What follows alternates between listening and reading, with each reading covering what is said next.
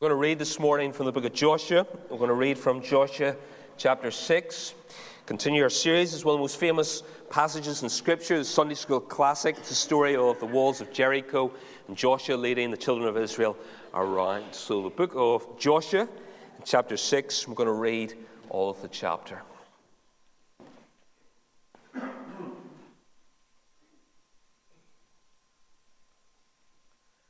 Let's listen to the Word of God.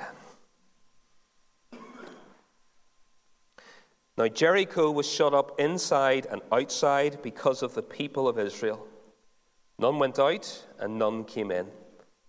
And the Lord said to Joshua, "See, I have given Jericho into your hand, with its king and mighty men of valor. You shall march round the city, all the men of war going round the city once. Thus shall you do for 6 days. 7 priests shall bear 7 trumpets of ram's horns before the ark. On the 7th day you shall march round the city 7 times, and the priests shall blow the trumpets. And when they make a loud blast with the ram's horn, when you hear the sound of the trumpet, then all the people shall shout with a great shout, and the wall of the city shall fall down flat. And the people shall go up, every one straight before him." So Joshua the son of Nun called the priests and said to them, "Take up the ark of the covenant. Let 7 priests bear 7 trumpets of ram's horns before the ark of the people." And he said to the people, "Go forward, march round the city, and let the armed men pass on before the ark of the Lord." And just as Joshua commanded the people, the 7 priests bearing the 7 trumpets of ram's horns before the Lord went forward, blowing the trumpets, with the ark of the covenant of the Lord following them. The armed men were walking before the priests who were blowing the trumpets, and the rear guard was walking after the ark while the trumpets blew continually. But Joshua commanded the people, "You shall not shout or make your voice heard, neither shall any word go out of your mouth until the day I tell you to shout. Then you shall shout." So he caused the ark of the Lord to circle the city, going round it once, and they came into the camp and spent the night in the camp. Then Joshua rose up early in the morning, and the priests took up the ark of the Lord, and the 7 priests bearing the 7 trumpets of ram's horns before the ark of the Lord walked on, and they blew the trumpets continually. And the armed men were walking before them, and the rear guard was walking after the ark of the Lord while the trumpets blew continually. And the 2nd day they marched round the city once, and returned into camp. So they did for 6 days. On the 7th day they rose early at the dawn of day and marched round the city in the same manner 7 times. It was only on that day that they marched round the city 7 times. And at the 7th time, when the priests had blown the trumpets, Joshua said to the people, "Shout, for the Lord has given you the city, and the city and all that was within it shall be devoted to the Lord for destruction. Only Rahab the prostitute and all who are with her in the house shall live, because she hid the messengers whom we sent. But you, keep yourself from the things devoted to destruction, lest when you have devoted them, you take any of the devoted things and make the camp of Israel a thing for destruction and bring trouble upon it. But all silver and gold and every vessel of bronze and iron are holy to the Lord. They shall go into the treasury of the Lord." So the people shouted, and the trumpets were blown. As soon as the people heard the sound of the trumpet, the people shouted a great shout, and the wall fell down flat. So the people went up into the city, every man straight before him, and they captured the city. Then they devoted all the city to destruction, both men and women, young and old, oxen and sheep, and donkeys with the edge of the sword. But to the 2 men who had spied out the land, Joshua said, "Go into the prostitute's house and bring out from there the woman and all who belong to her, as she swore to her." So the young men who had been spies went in and brought out Rahab and her father and mother and brothers and all who belonged to her. And they brought all her relatives and put them outside the camp of Israel. And they burned the city with fire and everything in it. Only the silver and gold and the vessels of bronze and iron they put into the treasury of the house of the Lord. But Rahab the prostitute and her father's household and all who belonged to her Joshua saved alive. And she has lived in Israel to this day, because she hid the messengers whom Joshua sent to spy out Jericho. Joshua laid an oath on them at the time, saying, "Cursed before the Lord be the man who rises up and rebuilds this city Jericho. At the cost of his firstborn shall he lay its foundation, and at the cost of his youngest son shall he set up its gates. So the Lord was with Joshua, and his fame was in all the land. Let's pray. Let's ask God really to speak clearly and powerfully to each of our hearts this morning. Let's pray. Dear Father, we thank you for your word. We thank you for this familiar story. May you speak through familiar words to each one of us today. Speak clearly. Speak in a way that is spiritually relevant to each of us. Help us not only to hear, but help us to obey your word and to live it out in our lives. We pray this in the mighty name of Jesus Christ. Amen. Now, Joshua had gathered together his advisors, those experts in the military field. He got together all his generals, the top men in his army, and he'd brought them together and had a meeting to discuss what they were going to do next. I wonder what ideas they would have come up with. They'd just crossed through the Jordan. They had put their first steps into the promised land. And right in front of them was this great walled city of Jericho. Huge walls, really thick. I wonder what the military experts would have come up with. One of them would probably say, well, the only way we get into this city is to go over the top of the wall. So we need to build up some big ramps, maybe get some ladders and make our way over the wall down into the city and capture it that way. Somebody would come up with some weaknesses in that attack, and somebody said, no, we can't go over, we've got to go under the walls, so we'll dig a tunnel. It'll take a little bit longer. We'll get a tunnel, come underneath, and we'll expose the weakness of the city that way. Somebody else would probably say, no, we've actually got to go through the wall. Maybe we've got a battering ram. We find a weak spot in the wall. We'll put our energy there. If we can create a hole, we can get in. Somebody else would probably say, no. Those aren't going to work. You're too open to attack from those kind of ideas. What we need to do is be a bit more patient. Circle the city.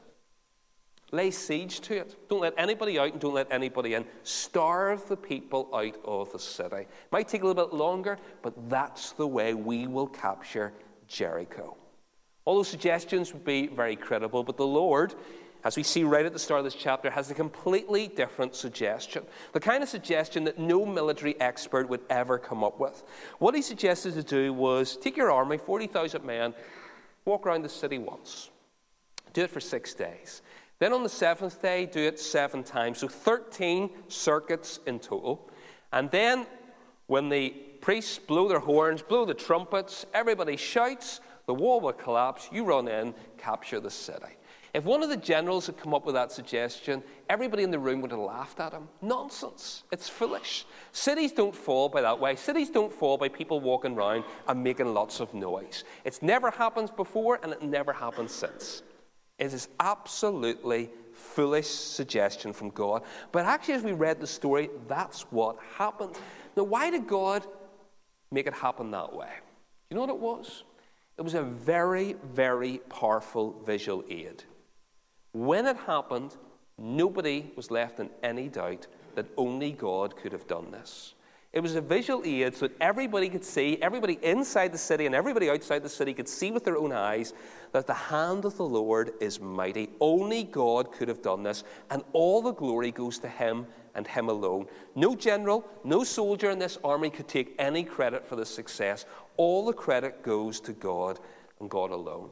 And although it is God who has done this, I know it's the mighty hand of God that has made this happen, there's actually something else that's been involved in this.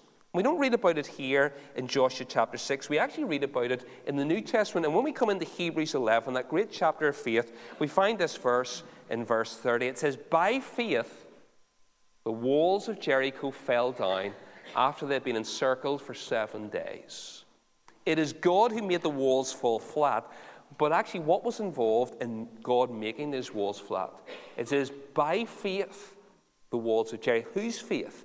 It was the faith of the people who walked around it for 7 days. Let's think about this. God had given an instruction to Joshua.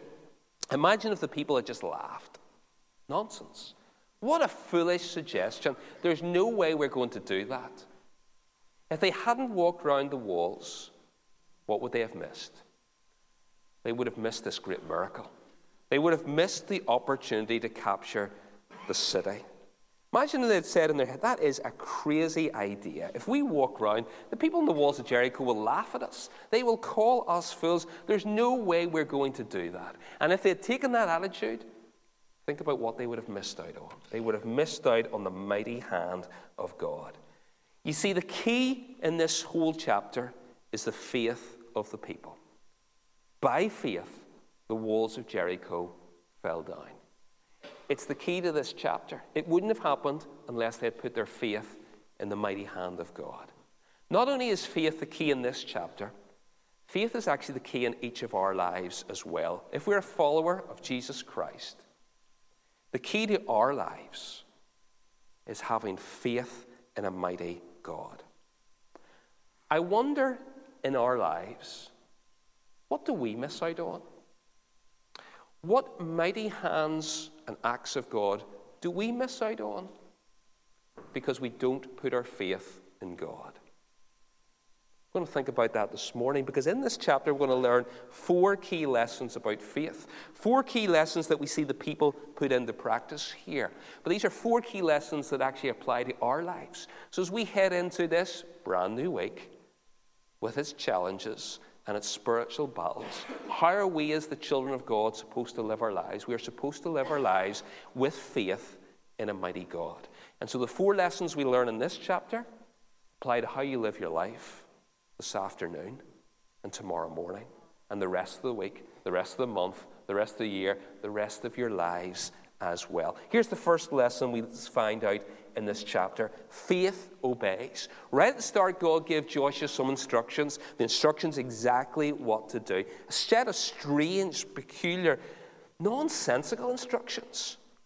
But there's no record in this chapter of the people questioning God's suggestion, even though it was foolish. There's no record of the people complaining. What we actually see is they willingly believe the instructions that God gives them. And they actively obey, and for 7 days, they walked around this city. You see, faith obeys. That's what faith really is. Very simply, faith is believing and obeying.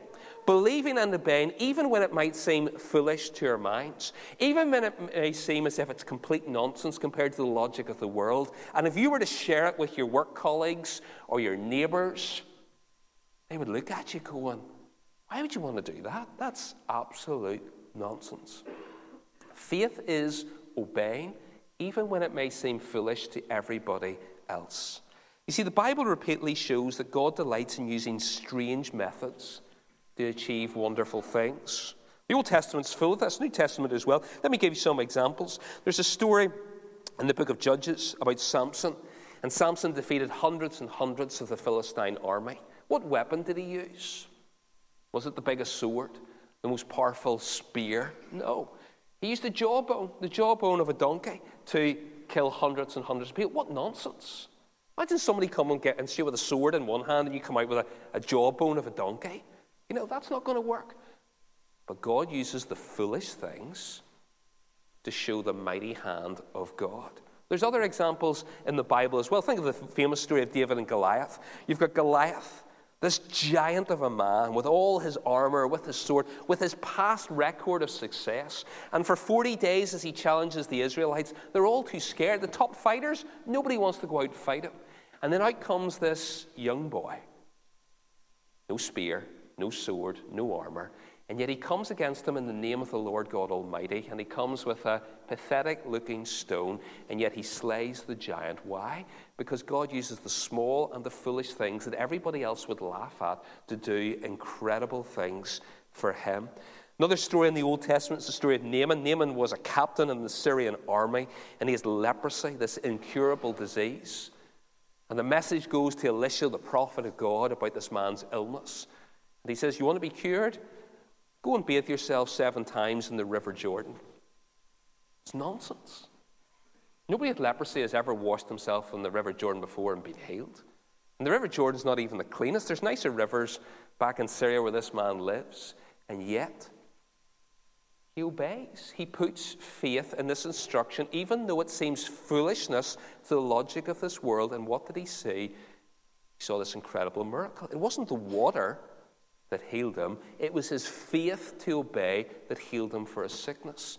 Now, the greatest example that we have of the supreme example, I suppose, of God using foolish things to do something incredible is the cross of Jesus Christ. The cross of Christ that we're going to celebrate when we eat these simple symbols later on. where God takes something that looks foolish to everybody else and does something incredible. Because it seems totally ridiculous that somebody dying on a wooden cross could provide life and provide salvation for millions and millions and millions of people throughout the world. How does that happen?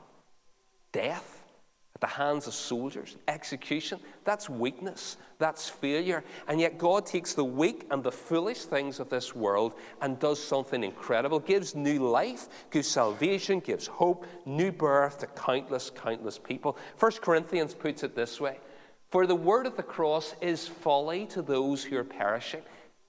Those people who haven't believed in it, they look at, what nonsense. What absolute nonsense. Somebody dying on a cross. But to us who are being saved, it is what? The power of God. There is power in the foolishness of as the world sees it. That's how our God works. He takes foolish things and he does something absolutely incredible and amazing out of it. See, obedience is an essential part of faith. If you're sitting here this morning, you call yourself a Christian, if you claim to have faith and trust in Jesus Christ, you need to have faith. And you need to have faith on a daily basis. And faith requires you to obey what the Word of God says. And what the Word of God says often asks us to do things which are foolish in the eyes of everybody else. They might even seem like nonsense. God isn't calling us, not calling his church to walk around some walls. But he does call us to live out our faith, and often doing things that do seem foolish to everybody else. Let me give you some examples. Let me take the words of Jesus Christ and some of the things that Christ taught us to do. Let's unpack these things. Because actually, when you think about them, they're really foolish things in the logic of this world that Christ asks us to do. Here's one of the things Jesus told us to do. Love your enemies and do good to those who persecute you. Love your enemies and do good to those who persecute you. That sounds absolutely foolish. Go in the workplace. Find your friends in work who don't believe and say, this is the best way to live in life. Love your enemies and do good to those who hate you and give you a hard time. People will laugh in your face. That is nonsense. That is not the logic of this world. Love your enemies. No, hate your enemies. Keep them at a distance. Don't have anything to do with people like that. That's the way people think. But say, Jesus says no. And he turns it completely upside down and says, no, love these people and do good to them as well. So think about the workplace. Think about the work colleague who gives you a hard time. Think about the work colleague who's nasty in their words. Think about the work colleague who talks behind your back, who goes out of their way to look after themselves and to make things difficult for you. Think about the family relative, the member of your family, who's just downright nasty at times. And the way they live, they say one thing and they do something else, and they've caused you so much hurt and pain. They may even make things tough because they despise your faith that you have in Jesus Christ. Maybe you're at school. Think about the person in the school classroom who bullies you, who gives you a hard time, and the way things that they say to you. What does Jesus say your reaction should be in those situations? Love your enemies. Not just love them, do good to those who persecute you and give you a hard time. Now, that is contrary to the logic of our world. And a non-Christian would say that is absolute bonkers. And you know what? Often we go with the flow of the logic of this world. I'm not going to love that person. And there's no way I'm going to do good to that person. And so we live like everybody else. And we don't obey. We don't put our faith in what God has instructed us to do. And I wonder how many blessings, I wonder how many mighty acts of God that we miss out on. I wonder how many times we miss out on how God turns around situations that look to be actually against us, but yet God works. And he works through us being obedient by loving our enemies and doing good to these people, and the spiritual impact that can have in people's lives. How often do we miss out on mighty acts of God because we don't obey? And the reason we don't obey is we don't have faith in the Word of God. Love your enemies. That won't work. But that's what we're instructed to do. Let me give you another example. Here's what our Scripture says. It says it's more blessed to give than receive. That is crazy. That is bad economics. It's more blessed to give than receive. No, the attitude of the world is it's more blessed to take. The more I can get, that's the way to live. Completely counterculture. It's more blessed to give than receive. Now, we don't want to abuse that verse. Some people, prosperity gospel, take that and goes, well, it's more blessed to give than receive. The more you give, the more you're going to get. You're going to earn out of it. No, it doesn't say the more you're going to get. It says you're going to be blessed. There's a spiritual blessing. It's more blessed to give than receive. And we're thinking financially, giving financially, but also giving of our time, giving of our gifts, giving of our efforts, of being a blessing to others. There's actually a spiritual blessing in that as well. I wonder, do we live that out? It's more blessed to give than receive. Well, that's a good phrase. It's a spiritual phrase, but that's not sensible economics. And so I'm just going to hold on, and I'm going to take, and I'm going to make sure that I'm secure and I'm safe here. I wonder how many mighty acts of God we miss out on because we don't have the faith to obey and follow that clear instruction of Scripture. And sometimes we have people come and share incredible stories. People like missionaries who've taken real steps of faith and they've made sacrifices and it doesn't seem to add up, and yet God has worked in a miraculous way and He's provided needs and He's cared for people and He's brought people along at the right time, and they have seen the mighty hand of God. Why? Because they had the faith to step out and they realized that it's more blessed to give and receive, and they've seen the blessings of God and they've seen the mighty acts of God. And so often I think in our lives we miss out on that because we don't put the Scripture in place, because we don't have the faith to believe that it's more blessed to give than receive. There are other things that Scripture teaches us as well. Let's think about the whole aspect of sharing our faith. What are we commanded to do? What is Christ, our commander, command each one of us to do if we are His followers? Go and be my witnesses. And so wherever you are, wherever you're placed, to share the gospel, to share Christ, that they can come and put their faith. What's the biggest hindrance for each one of us in sharing our faith? You know what the biggest hindrance often is? It's the fear of looking foolish. We don't want to open our mouths and say the wrong things. We don't want to say something, share with a work colleague or relative, and them to look at us in a strange way and think, what an idiot. And so this fear of being foolish keeps our mouths closed. And we also think about the gospel. Yes, the gospel makes sense to us, and the light of the gospel has dawned and our minds have grasped it, but to everybody else it's foolish. The word of the cross is folly to those who are perishing, and so it sounds foolish. And you know what the best approach would be? I'll just keep quiet. I'll not say anything. I'll maybe pray that one day that work colleague or relative will come and ask me a question, and if they initiate it, then I'll answer. But there's no way I'm ever going to take the first step. There's no way I'm ever going to be that clear witness that God has called me to be. And then we wonder why so little happens. Why it's so rare to hear about people coming to faith. Yes, maybe there's one or two people who become a Christian each year in the wider circle of our church, but it's the exception rather than the rule, and it happens so often little. And we think, well, when was the last time I ever led anybody to the Lord? Maybe I've never done it, or it's been years and years where I had the joy of sharing Christ and somebody responded, and I saw a mighty act of God, and I saw a life completely transformed. And in part of this is we have a lack of faith. We have a lack of faith that God can use His word and that God can save and transform. That person wouldn't be interested. And we don't obey that command to be witnesses because we don't have the faith to believe that God will transform lives. And so we just keep quiet. Let's imagine this morning, let's imagine that we started to obey that command to be witnesses. All the people here who are believers. Praying for opportunities, looking for opportunities, and then taking opportunities to speak out. Now, I'm not saying that everybody who we speak to would respond to it, but imagine if we stepped out in faith and started to share our faith. How many people would come to faith?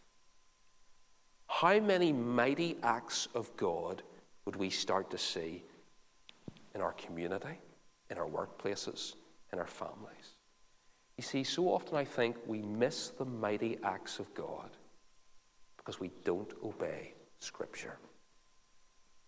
Faith obeys. There's another lesson that we learn in this passage here as well. We also see that faith waits. Faith and patience go together. The children of Israel walked around this wall first day. What happened? Nothing. They walked around the second day. What happened? Nothing. And in the minds of those soldiers walking around, I'm sure some of them were tempted to think, this is nonsense. We are walking around in circles expecting to capture this city. That is never, ever going to happen. Why are we walking around this city? It was a long walk as well. It's quite a big city. And the temptation there is to give up. Give it to day 3, day 4, then we'll call it a day. Now, the situation here is, could God have done it on the first day? Absolutely. God didn't even need them to walk around the city. God could have just put the walls down like that. But each day, as they walked around, was a test of their faith. Each day, would they keep on obeying? Would they keep following the instructions to do it quietly and walk around the city? Maybe they were tempted to start shouting early. Would the walls collapse down? Would the people keep believing, or would they just give up? Nothing's happened. Let's just walk away. See, the Bible is full of people who had to wait. Think about Noah. God gave Noah an instruction to build an ark. It took him many, many years. And during that time, the people laughed at him and mocked him. This is nonsense, he probably thought in his head. Building a boat in the middle of the desert where it doesn't rain. And yet, by faith, he waited because he believed that God would do something at exactly the right time. Think about Abraham. God came to Abraham and he said, you're going to have children. And from your children, it's going to be a mighty nation. And from this mighty nation, I'm going to bless all the peoples of the earth. God gave him that promise, and what happened? Nothing. He saw nothing for years. His wife was in her 90s. Women in their 90s don't give birth. He got to the age of 100, nothing happened. And yet Hebrews 11 tells us he continued in faith. And he waited patiently, believing that God would keep his promise. And by waiting, he saw the promise come true. Now, there are times when we look at the life of Abraham that he was tempted to get involved, to interfere. God's not doing something, I need to do something. And so he decides to have a child with his maid, and that's a complete disaster. But when he acted by faith and waited, he saw God work. God could have destroyed the walls on the first day, but God is never, ever in a hurry, and his timing is always right. Christian faith requires patience. I talked about sharing our faith with people. That doesn't mean the first time you speak to somebody that they will come to faith. And so, I've shared the faith and nothing happened, so I'll just give up on that. No. It may be many, many, many years before you see the mighty hand of God work. I think of a story even in our church family here. I think about Stephen Gordon in our church. You know, Stephen, part of our church, loves the Lord. But over many years, people prayed for him and people shared. It took many, many, many years of witness, many years of prayers before Stephen trusted Christ. But God did it at the right time. And so faith waits. Think about our own prayer life. We're encouraging the children to pray. We need to be people who pray. We're praying for things. Faith waits, knowing that God will work in his timing at the right time. Imagine if the children of Israel had given up. Day 5, nothing's happened, walked away. They never would have conquered the promised land. And that feeds into our third point, which says faith conquers. Because the people had faith, they were part of this incredible victory. The walls fell flat, they stormed in, and they claimed the land. Now, God had already given them the promise. Let's look at verse 2. Let me read it again from chapter 6. And the Lord said to Joshua, "See, I have given Jericho into your hand, with its king and the mighty men of valor." The victory was already accomplished. God had claimed the victory before they walked round by faith. And then they saw it happen because they trusted, they put their faith in God, and they obeyed exactly what he did. Now, one of the key things in chapter 6 is the mention of the Ark of the Covenant, which is mentioned 10 times throughout the chapter. We talked about this a few weeks ago. The Ark of the Covenant represented the presence of the Lord with his people. And so God was in the midst of them. And as they walked around in circles, the people looked forward. What did they see? They saw the priest carrying the ark. They knew that God was with them. And maybe when they were tempted to give up and walk away and go, "This is nonsense," they saw the ark and they went, "No, the Lord is in this. God's presence is going with us." Do you know, as Christians, we have different spiritual battles. We're not fighting against walled cities. We have daily spiritual battles, and we've been thinking about these over the last number of weeks as we've walked our way through this series. What are the spiritual battles that we face every day? Well, one of the key spiritual battles is to live holy and pure lives in a sinful world. We have sinful hearts, the flesh, as the Bible calls it. We're surrounded by sin and temptation. We have thoughts in our minds. We have the voices from others in our head, the exposure of a worldview that's all around us. And we have these spiritual battles. Are we going to live as Christ's followers in a sinful, broken world? Those are the spiritual battles we face on a daily basis. And as we do it, Christ's presence goes with us. Not in the form of an ark, people carried and the people could see. No, Christ's presence goes with us. Jesus said, "I'll never leave you nor forsake you." And so as we go into our different circumstances to live for Christ, and these spiritual battles face us, they rage against us, Christ's presence is with us. And what does Christ tell us as we step into these spiritual battles? Well, in John 16, Jesus said, "Take heart, I have overcome the world." Jesus has already claimed the victory. Through his death on the cross, through his resurrection, he has defeated death, he has defeated sin, he has defeated hell. He has already won the victory. And so as we go out into our spiritual battles, we fight from a place of victory. As Joshua led the people around, the victory was already won. They had to step out and claim it by faith. And so as we step into our situations, Christ's presence goes with us, and he has already conquered. He has already overcome the world. What else does it say here in 1 John chapter 5? These powerful words. "For everyone who has been born of God overcomes the world." Overcomes these spiritual battles, spiritual challenges. If you've been born again by the Spirit of God, you overcome the world. And this is the victory that has overcome the world. Our faith. Not our faith in our own strength, because we are weak, we are pathetic, we give in to temptation, we give in to all these things that surround us all the time. We are weak in our own flesh.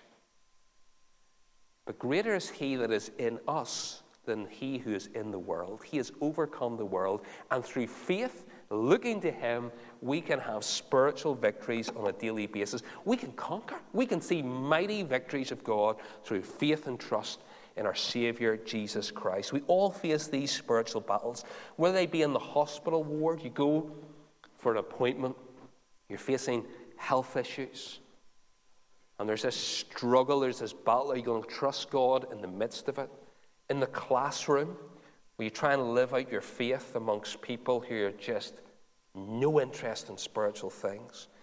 In the home, as you try and live as a Christian father or a Christian spouse, whatever that might be. There are battles for our mind, there are temptations, there's lust, there's impurity, there's pornography that surrounds us, and there's these constant battles, and there's times we feel defeated, there's times we've given into temptation, and we just want to give up because we feel like complete and total failures in the spiritual life, and we need to remember that greater is he that is in us than he that is in the world. And by faith, we're able to have spiritual victories.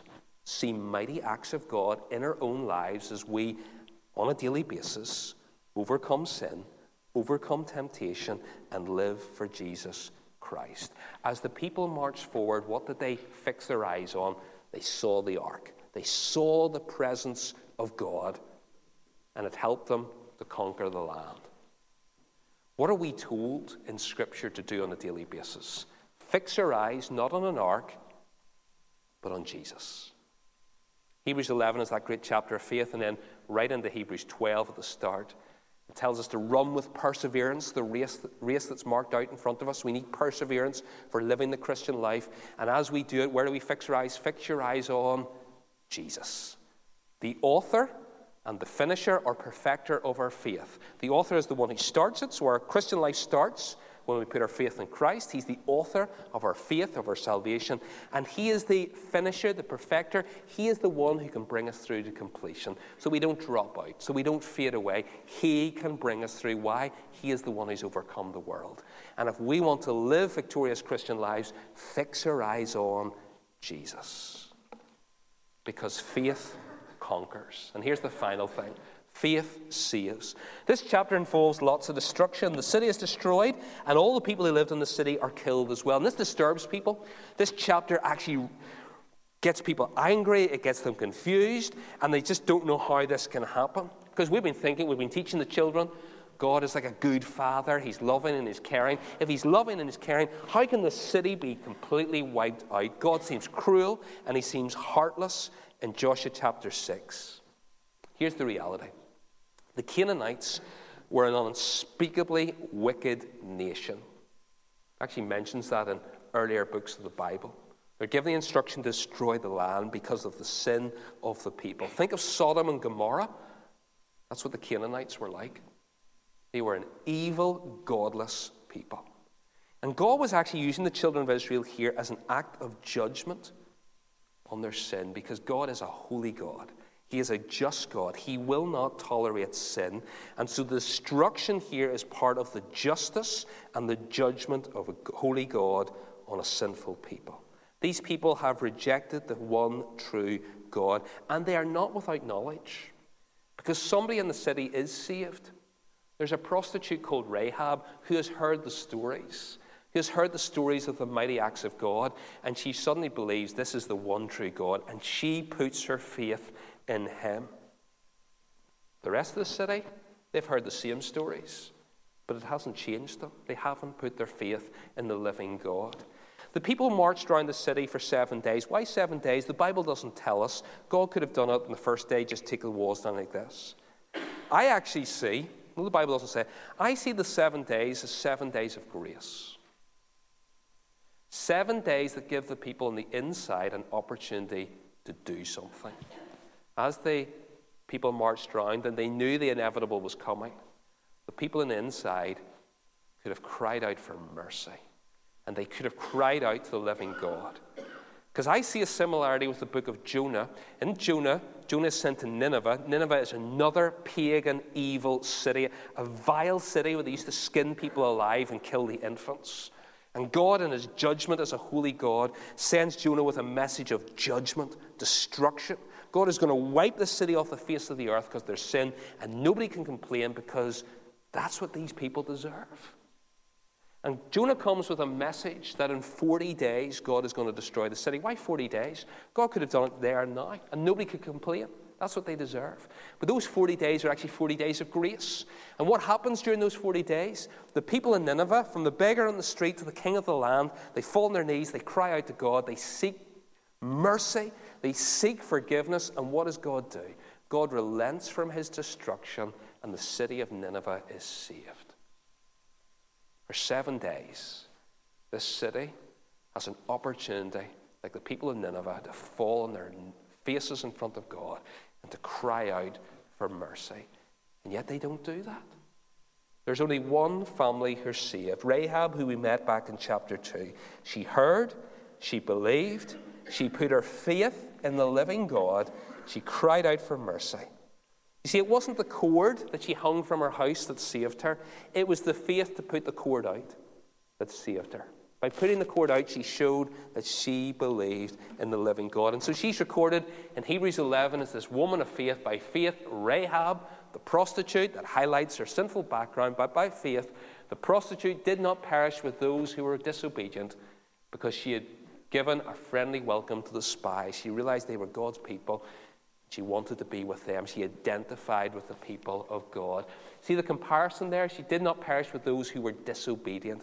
That's why the people perished. They were disobedient to a holy God. You see, the themes of judgment and salvation, they flow through the Bible. Think of the story of Noah. The story of Noah is a story of judgment, what the people deserve, but also salvation. There's a boat. There's a way of escape. If you come to this boat, you will be saved. Think of Lot.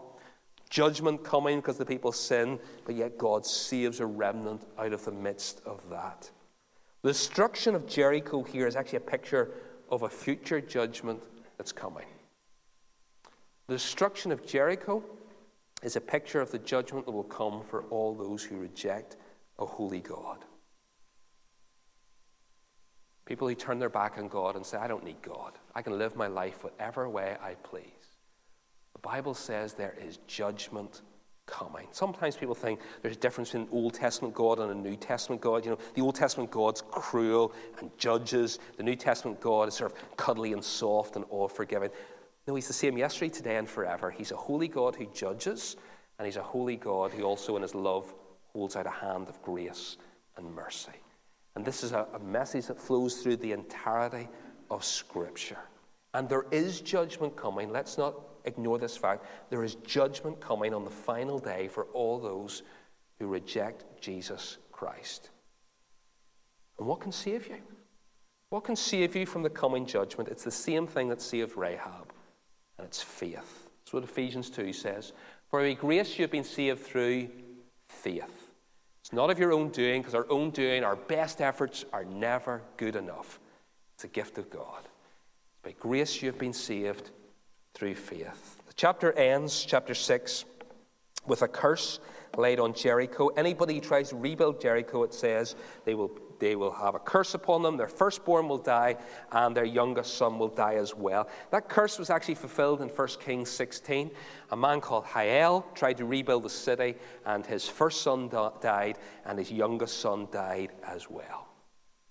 It was a warning from God against this city that was marked for destruction. And yet Jericho was rebuilt. And one day Jesus Christ himself went into Jericho. As he went into Jericho, the city that was marked for destruction, we see that Jesus holds out the hand of grace. He holds out the hand of mercy. Because there's another sinner in Jericho, just like Rahab. This time it's not sexual sin, it's greed. There's a little tax collector called Zacchaeus. His only thoughts were himself and his own pocket. And then he encountered Jesus Christ. He deserved judgment for his sin, and yet he encountered the hand of love, the hand of grace, and the hand of mercy. And his life was transformed. And what saved him, exactly the same as Rahab, he put his faith and trust in the Lord. And he was saved, and he's rescued. What can save you this morning if you're not a Christian? The same thing. Faith in Jesus Christ. Because faith still saves. In fact, it's the only thing that saves. And if you reject Jesus Christ, the Bible says there's judgment that waits. But the hand of grace, the hand of love is held out to you this morning. So why not grasp that hand and find the joy, find the salvation, find a mighty act of God when he transforms and changes your life. You're putting your faith and trust in him. Let's pray. Dear Father, we thank you for this chapter. And like the disciples of old, may we come to you this morning and say, Lord,